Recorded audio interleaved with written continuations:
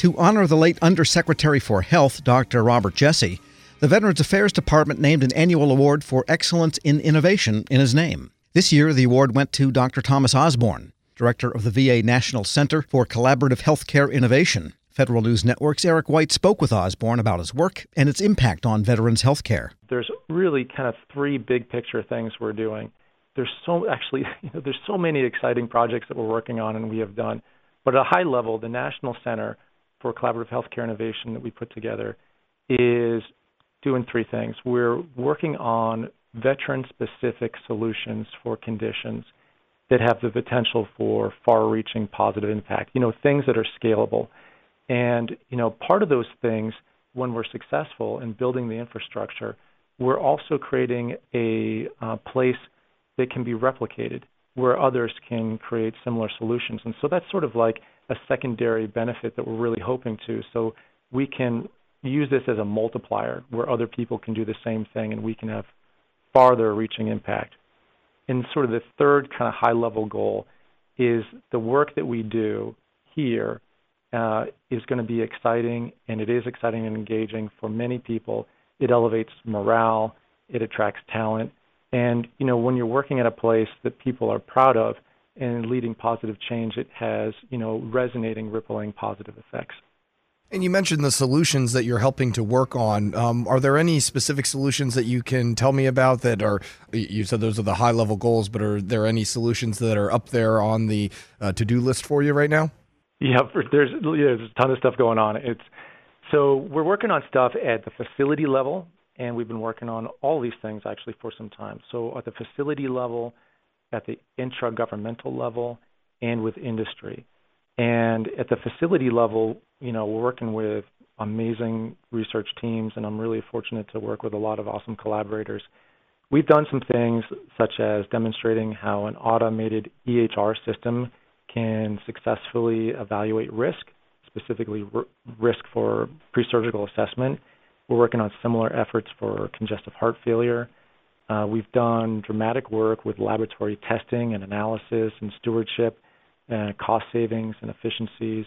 And we've installed environmental sensors and monitors for over almost 1,000 different places throughout our healthcare system, and incorporating efficiencies throughout. And that's just at the local level, but we're kind of positioning that so it can be scaled and these benefits can be utilized by others. But at the intergovernmental level, so this is where I'm particularly exciting about, the intergovernmental level, working with other big government agencies to utilize advanced computing, in the form of machine learning or AI, to better understand and diagnose and treat disease and prevent disease. If we can transform illness to wellness, that is sort of the big picture goal. And then also with industry, we happen to be here in Silicon Valley, and there is a ton of really exciting stuff going on. And we've been able to overcome a lot of the bureaucracy and challenges between different elements within VA and outside VA, working with really awesome people in central office to bring together people in ways that hasn't been done before. And we started 3 projects with Verily Life Sciences to transform how we do care, to increase quality and efficiency. And I'm the principal investigator on a bunch of those things. We're working with DeepMind, which is an AI company, and VA has already shown in this collaboration that we can predict disease well in advance before it happens and really have a chance to intervene and avoid disease. And so if we can, potentially intervene before a devastating disease happens, then we can avoid all kinds of badness as far as, morbidity and mortality and cost. And, there's work we're doing with lung cancer, and we're also in deep discussions with an augmented reality company and virtual reality companies to do all kinds of stuff from surgical planning to within surgery and education and you name it. So it is a broad spectrum of really exciting stuff, and it is a phenomenal place to be right now. What are some of those other federal agencies that you're working on? We've talked to other guests about, from the military health system to the Defense Department themselves about the electronic health record modernization effort that is going on in a lot of healthcare arenas, including the federal government. I imagine that you've had a major hand in that. Yeah, that's a great one. So certainly the VA is on this journey to go from our legacy EHR to Cerner. And that is in progress. It's a 10-year plan. And however, the stuff that we're talking about and we're working on is a little bit outside of that. It certainly could integrate at some point, but the stuff that we're working on with other government agencies is more of utilizing advanced computing to basically to create like a crystal ball of sorts, to use past events and historical events to predict future outcomes.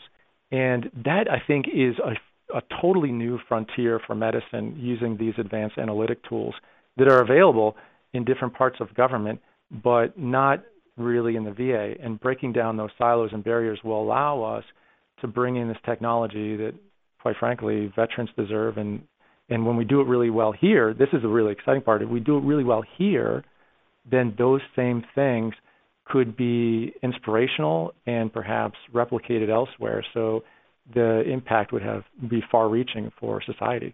We're speaking to Dr. Thomas Osborne. He's the director of the VA National Center for Collaborative Healthcare Innovation. He's also the chief medical informatics officer at the VA Palo Alto Healthcare System.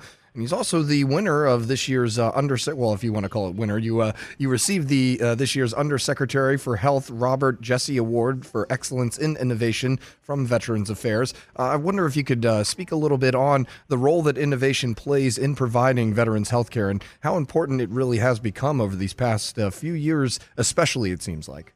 Yeah, great question. And I think that is central, really, to everything that we do here. So yes, I think it's our profound responsibility to do this, but it's also an opportunity. And, part of this opportunity means that we are in this really amazing healthcare system, which has so many resources, and to bring it together. And if we can do that well, as a nation, we can make good on the promise to our veterans that they would be taken care of.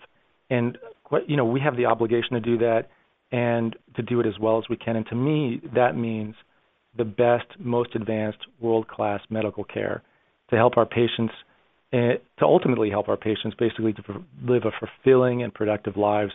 That and in the VA, if we do this well here, we can inspire others to do the same. And we have this huge potential, and it would be it would be negligent if we didn't take advantage of it. Dr. Thomas Osborne is director of Veterans Affairs National Center for Collaborative Healthcare Innovation. Speaking with Federal News Network's Eric White, there's much more to the interview. Find it in its entirety at federalnewsnetwork.com/Federal Drive.